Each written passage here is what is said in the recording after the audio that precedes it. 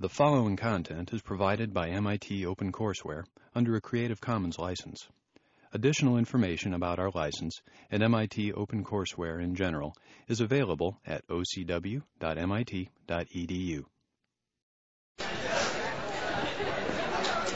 Good morning. Good morning.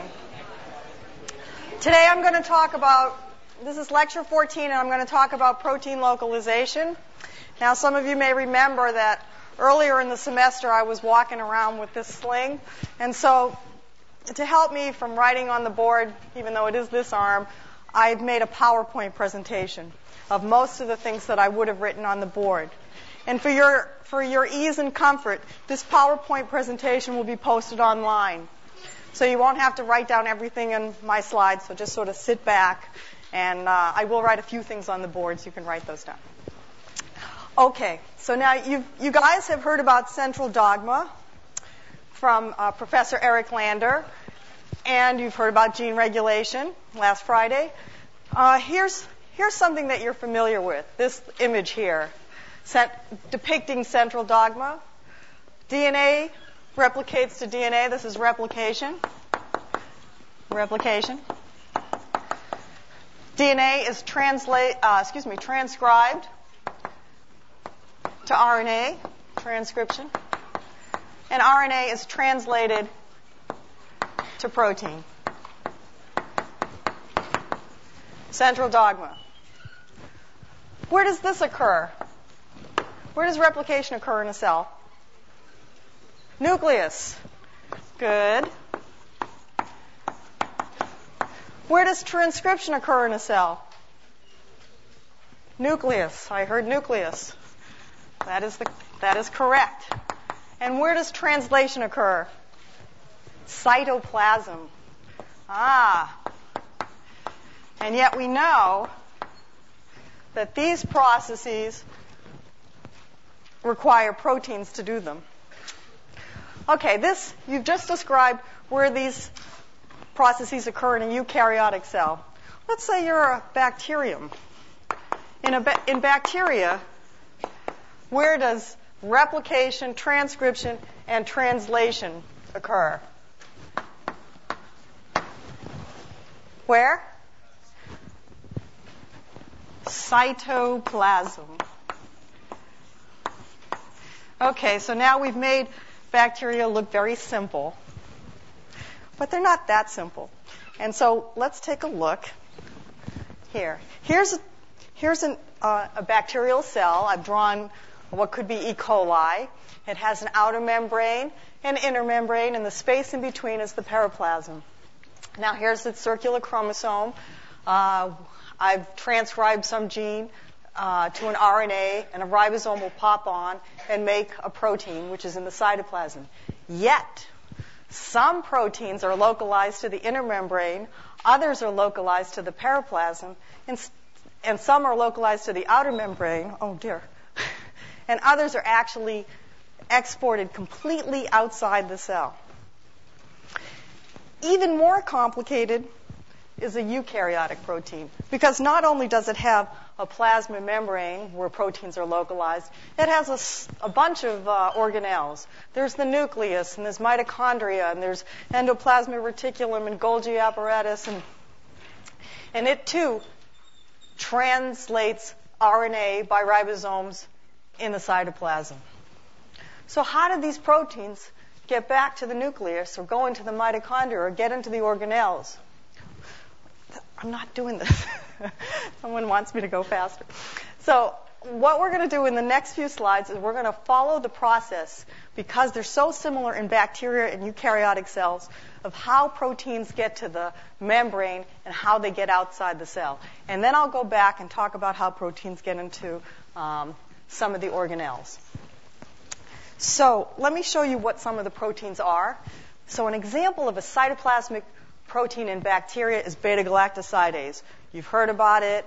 It breaks down lactose. It's in the cytoplasm. An example of a membrane protein is a lactose receptor, the lac-Y permease. That's on the surface of the cell, brings lactose in. An example of a fully secreted protein is a toxin. For instance, Bacillus anthracis makes anthrax toxin. It's completely exported from the cell. In eukaryotic cell, there's a bunch of cytoplasmic proteins. There's all of the glycolytic enzymes. And, for instance, biosynthetic amino acid enzymes like histidine synthesis enzymes. Those are cytoplasmic. For a membrane protein, there's receptors, like the receptor for insulin, a hormone, a peptide hormone, or growth factor receptors, every receptor that's membrane bound. And a fully secreted protein, some cells, like pancreatic cells, secrete insulin. Some cells, like some of your immune cells, secrete antibodies. Okay. So it was not clear how these cytoplasmically made proteins that were made in the cytoplasm, got to this location. And the person who worked on this was George Palade. And this was in the 50s. And he studied pancreatic cells because they're master secretors. And he was able to perfect his microscopic technique. And you can see here, this is a pancreatic cell. This is endoplasmic reticulum studded with ribosomes. These are mitochondria. This is the nucleus. Here's another picture that he took. And here's a rough endoplasmic reticulum studded with ribosomes. Here's Golgi apparatus. And then there's like little vesicles. So he did this experiment where he decided he would pulse label proteins as they were being synthesized in a pancreas, directly in a pancreas. So what he did was he injected radioactive amino acids directly into the pancreas of hamsters.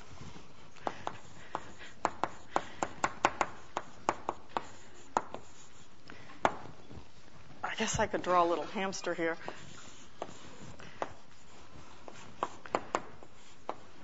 And he directly injected radioactive isotopes. And what he's doing is these radioactive amino acids will be incorporated into proteins as they're being translated. He can follow the population of freshly translated proteins through the cell. So he injects hamsters with the radioactive amino acids, and then at various time points, he also injects glutaraldehyde. So first the label, then glutaraldehyde. Glutaraldehyde. And what this does is it fixes the cells in its tracks. Whatever the cell is doing, it just stops. And he removes the pancreas and he looks at the cells. Fixes the cells. So, Tom? I don't know what's going on here. Can we not use this, Tom? All right. It's just doing it on its own. It has some time thing. All right. So what he found was at the early time points. Now, what I did this. Okay, he didn't see yellow. What I did was I added yellow to his original slide to show you at the earliest time point, he found the label associated with the endoplasmic reticulum. At the next time point, he found the label associated with the Golgi apparatus. And then at even later time points, he found the label in secretory vesicles. So this is my representation of what he found. So here's a cell, nucleus, mitochondria. The early time points, the label was in the ER, followed by the Golgi. I didn't do that. Do you want me to take it up? Yeah, take it up. Followed by vesicles. It's not working. I can't. Yeah. Okay. Sorry for that. Sorry. So he won a Nobel Prize for this work because it is the pathway that still holds true today. Now, he won a Nobel Prize in 1974, and about that time, maybe 1971, another scientist named Cesar Milstein was working on immunology. And what he did was he fused a cancer cell with a cell that constantly secreted antibodies. So he ended up having an immortalized antibody-producing cell. And he was doing some research, and he did in vitro analysis, and he found that the antibodies that were produced in vitro were longer than the ones that were actually coming out of the cell. So he proposed that there was an N-terminal end. He looked and saw that the N-terminus was different, and he proposed that it would possibly be cleaved upon export. Okay? And so he won a Nobel Prize, not for this work, but for his work in immunology. And this was also correct. And so this is from his lecture, Nobel lecture. It says, in vitro synthesis of immunoglobulin light chains. That's what he was doing. To our delight, we ran into the unexpected observation of the existence of a biosynthetic precursor of light chains. Further experiments led us to propose the extra N-terminal sequence was a signal for vectorial transport across the membrane during protein synthesis. This was the first evidence that indicated the signal for secretion was an N-terminal segment rapidly cleaved upon protein synthesis. Okay, so now there was a student of Palade. He was a postdoctoral student. His name was Gunther Blobel.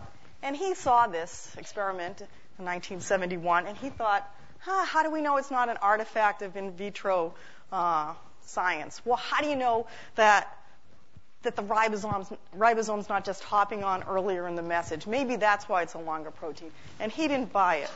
So he wanted to further pursue this, and he did it in the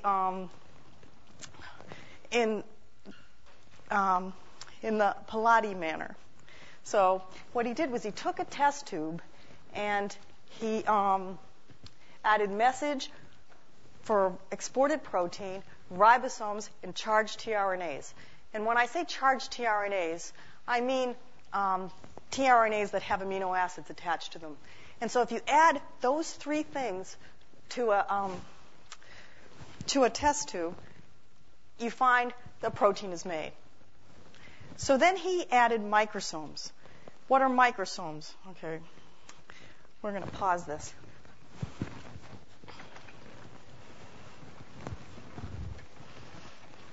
Now, I told you what Palade found out. He found out that proteins were first seen in the rough ER in the lumen. This is the lumen right here. This is where the first place that he first observed radioactivity. Now, if you take endoplasmic reticulum and you share it, it forms little tiny vesicles with ribosomes on the outside. And they're called microsomes for small things, microsomes. And they're essentially little rough endoplasmic reticulum vesicles. So when Blobel added to the same test tube that had the RNA, the ribosomes, the tRNA, when he added microsomes, he found that the protein was still in the supernatant. There was no protein found in the lumen of the microsomes. So he figured, okay, it needs something. Let me go extract something from the cytoplasm. And he extracted lots of fractions, and he added these cytoplasmic fractions, and he found that one fraction actually was able to cause the peptide to enter the microsome. And if he added this fraction late in the reaction, the protein would never get into the lumen of the microsome. But if he added the fraction early, if he added the fraction early, it would get in. So let me just summarize. So, message, ribosomes, tRNA, you find protein in the supernatant. Message, ribosomes, tRNAs plus microsomes, protein in the supernatant, not in the microsomes. You add a fraction that works sometimes, but if it's added late, the protein is in the supernatant. But if you add that fraction early, the protein is in the lumen of the microsomes. So he interpreted this result as that there was an amino acid sequence at the beginning of an exported protein, and that's recognized by a complex that was in the fraction. This complex is required to get the protein to the lumen of the ER. And to get to the lumen of the ER, the protein has to be just beginning to be translated. Now, since not all proteins have the same N-terminus, Blobel predicted, like Milstein, whatever the sequence was, it would later be cleaved. And he won a Nobel Prize for this in 1999. And it wasn't just for this, because he went on and he actually figured out the entire pathway. In the next few slides, I'm going to show you what he discerned. One thing I want to just point out, though, the experiment he did was heterologous. So the extract came from wheat germ, the microsomes came from dog, and yet it still worked, and it was right, because this pathway is universal. Now let me show you how universal. It's used in bacteria, and it's used in eukaryotic cells. So here's a bacterium. It's translating a message. Here's the signal starting to be translated. It's an exported protein. The same thing in the cytoplasm. The signal sequence is being newly made. And here's a close look of the signal sequence. It's about 20 amino acids long. Has a couple of positive charges at its extreme N-terminus. In the middle, there's about 7 to 12 hydrophobic amino acids, variable. And this is called the signal sequence. Okay, so let's take a look at what happens. Now we're in the cytoplasm of a eukaryotic cell. Here's a signal sequence emerging from a ribosome here.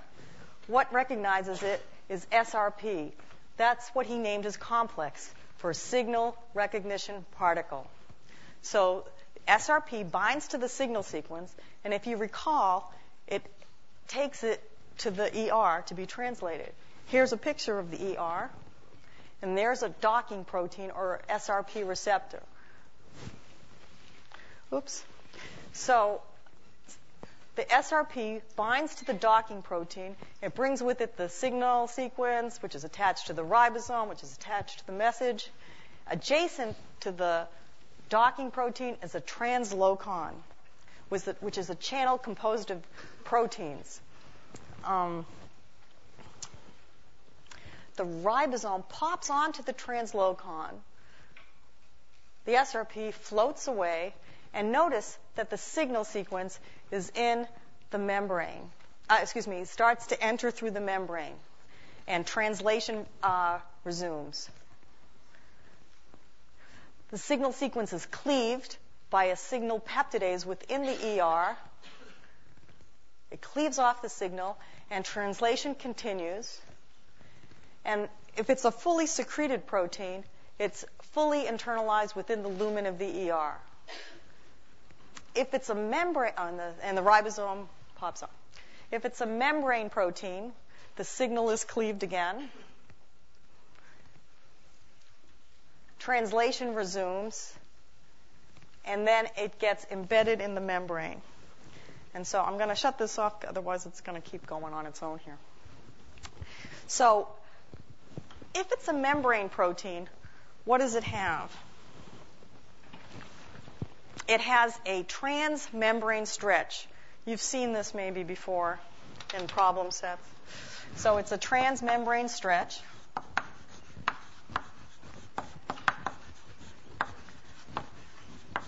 Or transmembrane domain.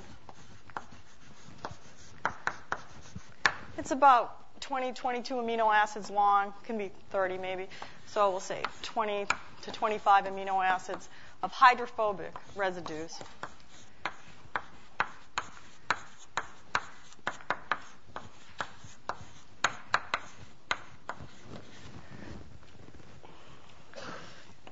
It is a stop transfer sequence.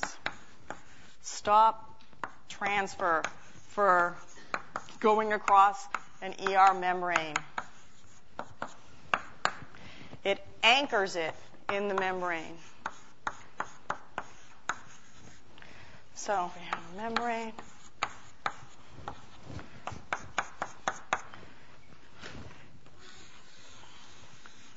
Forms an alpha helix.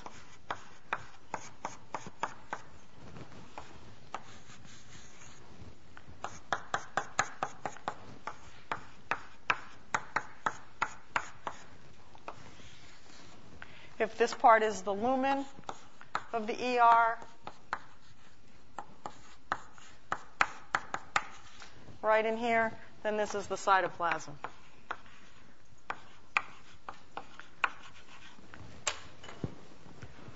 Okay, so that's how membranes, proteins look of this kind. Now, as you can see here, it's in the membrane. It's embedded in the membrane. And I've drawn a different membrane protein over here. Because this protein is going to work its way to the far side of the endoplasmic reticulum. Okay? As the fully secreted protein will also work its way. In the endoplasmic reticulum, sugars get put on these proteins. So when they get to the far side, they bleb off into little transport vesicles. Okay? So here's the cytoplasmic protein completely within the lumen of the vesicle. Here's the membrane protein embedded in the membrane of the vesicle. And if you remember Pilates sequence, the next stop is the Golgi.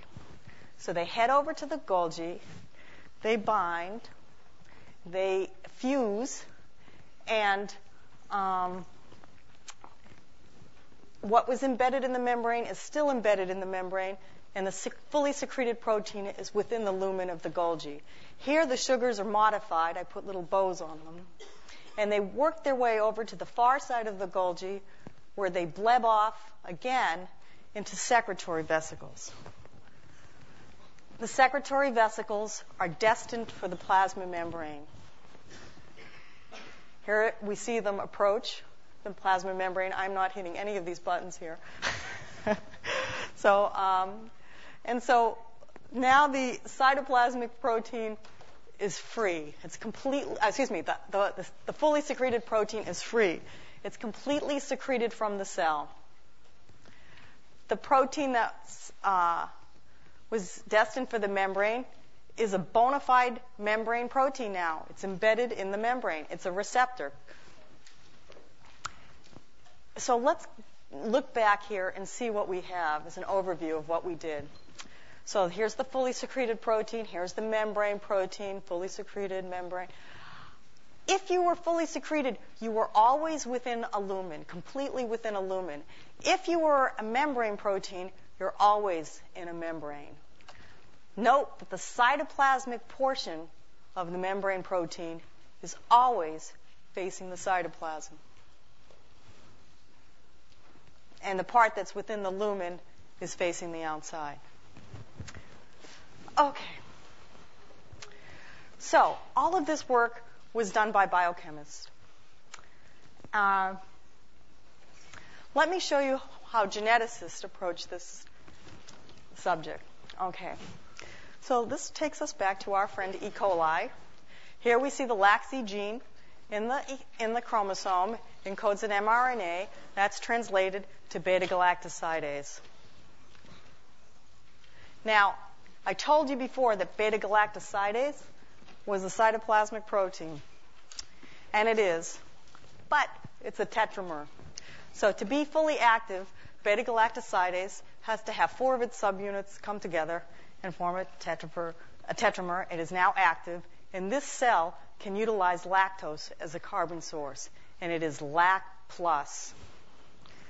Okay. It is Lac+. What does that mean?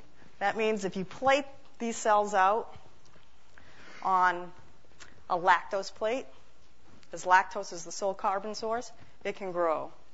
Or if you plate them out on a rich plate with X-gal, they'll turn blue. If you recall, X-gal was a substrate that turns blue when it's cleaved. Okay. So now one of the methods that has been used to identify genes whose products are involved in the secretory pathway involves the use of gene fusions. Here's the LAC-Z gene. Here's a gene encoding an exported protein. If you were to fuse the 5' end of this gene onto the LAC-Z gene, you would have this 5' end encoding a signal sequence fused to LAC-Z. And so what this would result in is this gene fusion would result in a hybrid protein where the N-terminus of beta-galactosidase is fused with a signal sequence. Okay, so you take E. coli, you remove its normal LAC-Z in the cell, and you replace it with this gene fusion. It encodes a protein, including the signal sequence in frame with beta-galactosidase. The signal sequence directs beta-galactosidase for export. It localizes to the membrane and gets stuck there. Now, it's not clear whether it's the membrane localization of this hybrid protein or whether it's the fact that beta-galactosidase can't tetramerize. For whatever reason, cells with this fusion are unable to hydrolyze lactose as a carbon source. Cells with this gene fusion are LAC minus. Could be the membrane localization, could be it can't tetramerize. Doesn't matter, the LAC minus. That means they can't grow on a plate with lactose as a carbon source, and they turn white on XG plates, not blue. Colonies are white. So, as a geneticist, one can select for LAC plus. Oops, this is horrible. This thing is just horrible. As a geneticist, one can select for LAC plus by plating this strain that's LAC minus on a lactose plate. Anything that grows has become LAC plus. Or you can plate them on a plate that has X-gal. Most of the colonies will be white. There'll be an occasional blue one. What would make this hybrid protein enter the cytoplasm? Where do you think you could get mutations?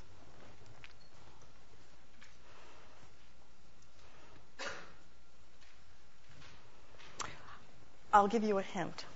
95% of the mutations, greater than 95%, map to the gene fusion.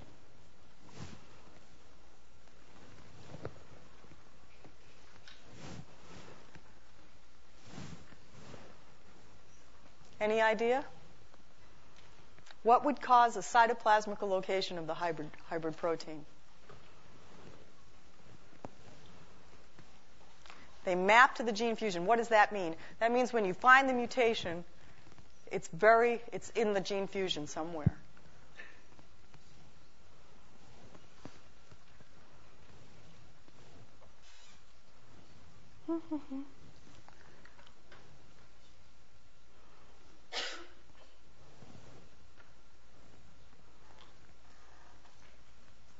Hybrid protein has a signal sequence. Signal sequence directs it to export. Where do you think you could have a mutation? Good. All right. So over 95% of the mutations were in the signal sequence, in the part that coded for the signal sequence. Then you have a defective signal sequence. It no longer takes the hybrid protein to the membrane. Okay? And this actually turned out to be sort of useful because the lab didn't want to get these. They wanted to get, they were going for something else. But they ended up with a slew of signal sequence mutations so they could really analyze what was important in a signal sequence. They could figure out what's really important is this hydrophobic stretch. You introduce a positive charge or negative charge here. Bam! Abolishes the ability of the signal sequence to take the hybrid protein to the membrane. You get rid of this positive charge at the end, bam, you have a defective signal sequence. So this was very useful in analyzing what's important in the signal sequence. But what they really wanted were mutations that mapped out elsewhere other than the gene fusion. Mutations that would cause the hybrid protein to be internalized in the cytoplasm, but not mapping here. They want them to map somewhere else in the chromosome. So these mutants that have these mutations would be candidates for having mutations in genes whose products were in the secretory pathway, like a channel protein or an SRP-like protein that recognizes the signal sequence in bacteria. Okay. Now, they got them. I'm going to tell you right now, they got them. They got mutations in genes that were involved in the secretory pathway, and they analyzed them. But first, just look at this. If you had a bona fide secretory pathway mutant, you would expect not only to find the hybrid protein internalized, one would also expect to find other normally exported proteins internalized, right? Like membrane proteins, and that's what happened. In the cytoplasm, you found precursors of normally exported proteins. Everything was accumulating in the cytoplasm. Would you expect the cell to be happy? Not a happy camper. If you abolish the secretory pathway, it's not happy. But yet, I'm telling you, they got these mutants.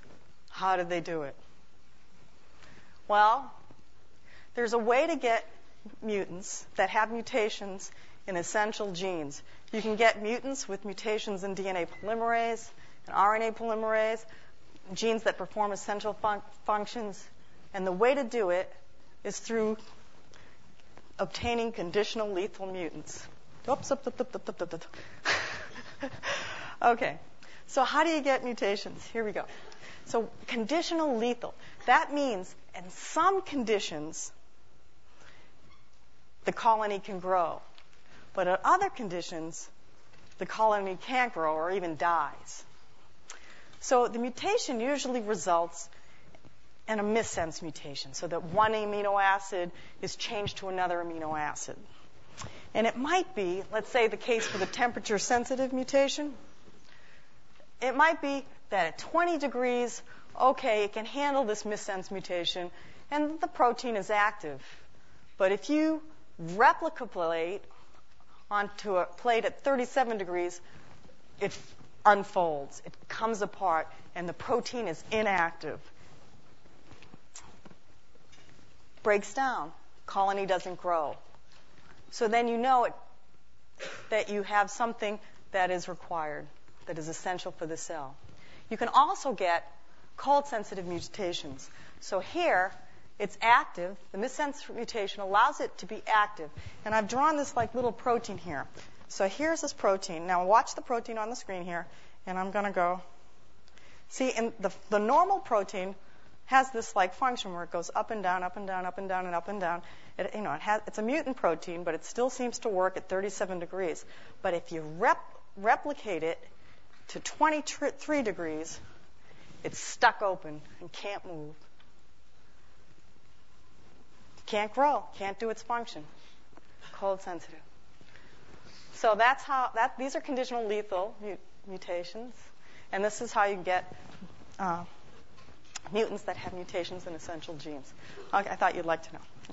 So let me show you the genes that were discovered in the secretory pathway of E. coli. There's a whole bunch of them. This one's sort of like the SRP, recognizes the signal sequence. Some of these form the channel. And I just want to let you know that this method involving gene fusion and the beta-galactosidase selection, this was done successfully to identify secretory genes in yeast as well, only they did a fusion with histidine. They put a histidine synthesis protein. So they put a signal sequence on a histidine biosynthesis protein, and they got it. So it's been successful in several systems. Okay, so let's summarize what we've talked about here. This is a chart that tells you the destination of the proteins. We've got the plasma membrane, and outside the cell. So what is the signal to get to the plasma membrane? What's the signal that the proteins have? It's called the signal sequence. We just heard about it. How does it get across? SRP binds the signal sequence. SRP then takes the whole complex over and binds to the docking protein. The protein enters the channel, and then co-translationally, as it's being translated, it fully enters the channel or gets embedded in the membrane if it's a membrane protein. What is the energy for this? What's the energy source? It's powered by translation. Just the normal energy of just translating the cell pushes it into the lumen.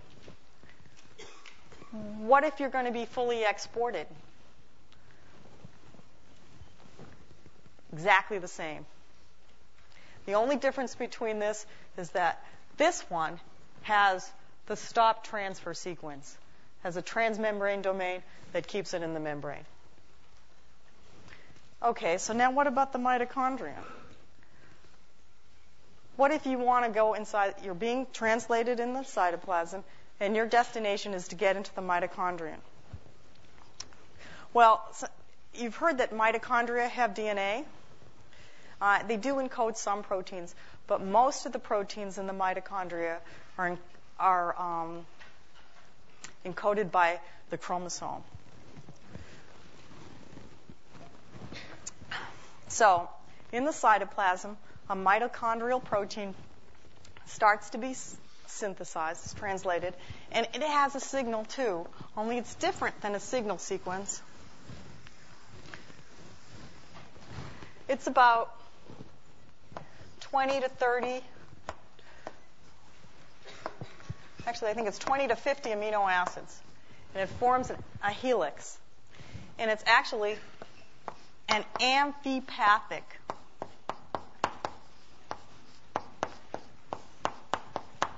helix. You've heard that word before. And what that means is that on one side of the helix, it's charged, and it's mostly positive charged, and on the other side, it's hydrophobic.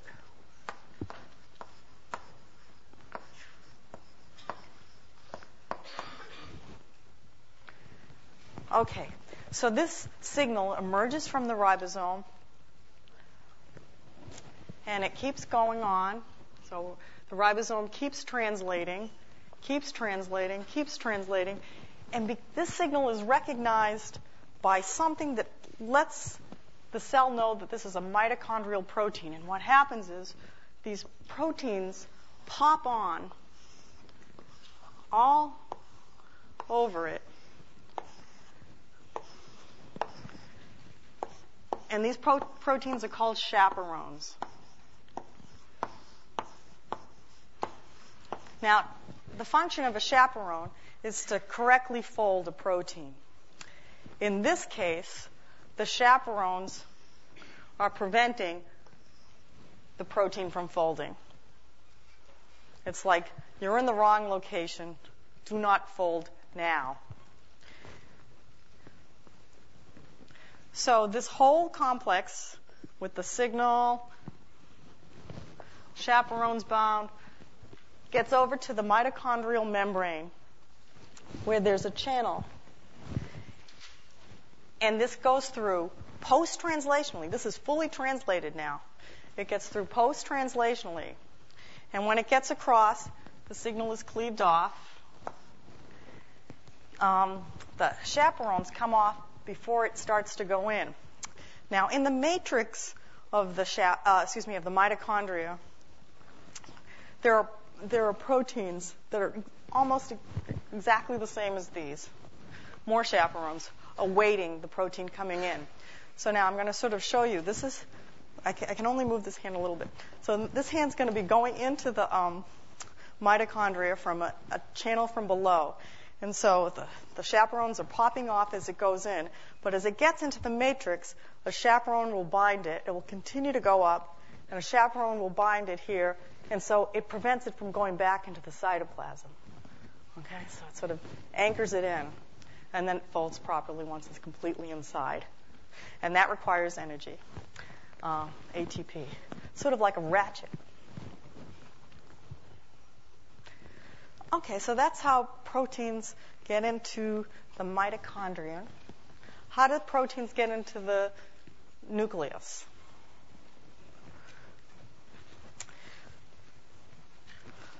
Every nuclear protein has a signal as well.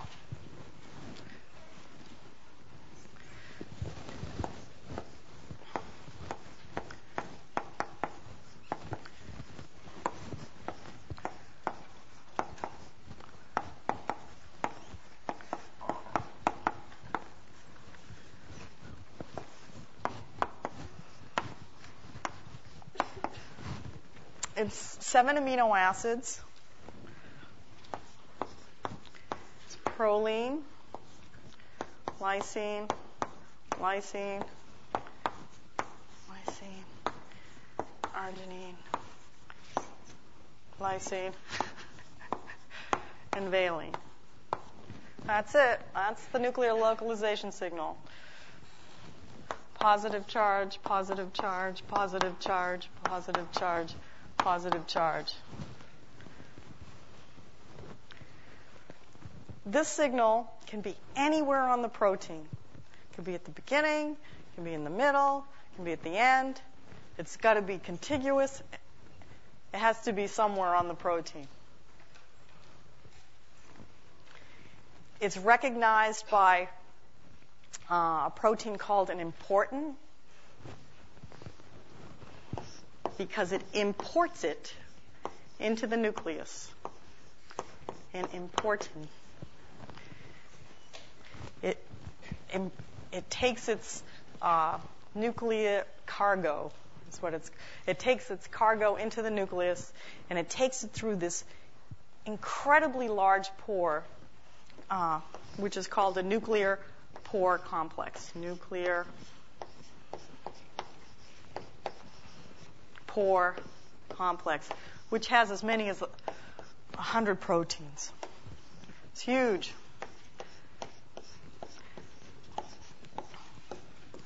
And it's permeable to ions, but not to proteins unless they're carried in on an important. Now, there's no energy for the required to get the important, bringing in the nuclear protein into the nucleus. But for the important to get back out into the cytoplasm, it requires the hydrolysis of GTP. So that's what we have for that. We can fill out our chart. I have a picture of a pore at the end.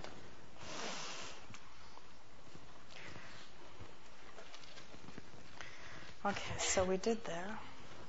So the mitochondria signal, this is to summarize, this is going to be online for you, is the amphipathic helix.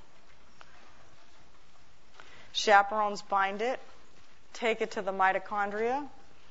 Protein enters a channel.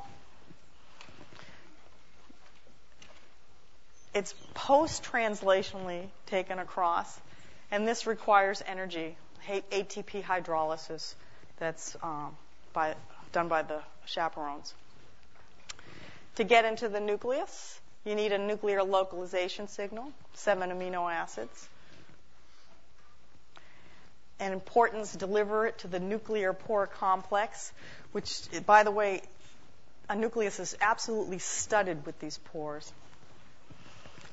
It is also post-translationally delivered to the nucleus. And the energy source is, the energy source is, there's no energy source to get into the nucleus, but for the importance to get out, it requires GTP hydrolysis. So I put that there. Now, which one of these has signals that are cleaved? Well, the plasma membrane, does that have a signal that's cleaved? To get out to the fully exported, does that require a signal sequence that's cleaved? Yes. Okay, I got 2 yeses. Signal sequence is cleaved if you're going to the membrane. Signal sequence is cleaved if you're being fully exported from the cell. What about the mitochondrion? The signal sequence is cleaved. Not every mitochondrial protein is going to have the same N-terminus. So that's cleaved as you're imported into the mitochondrion. What about the nucleus? That would be impossible. No, the nuclear localization signal is not cleaved. It's in every nuclear protein. In fact, you can take this signal, you can just put these peptides, this peptide stretch, onto a cytoplasmic protein, and it will get delivered into the nucleus. So, is the signal cleaved? Yes, yes, yes, no. And there's a slide showing you the nuclear pores coming up next. This has moved me along a little faster the way it's been going like that. You can see they're an octagon shape. There's a plug. There's a picture of a nucleus over here, and you can see how many are on the surface of a nucleus. Okay, do you have any questions?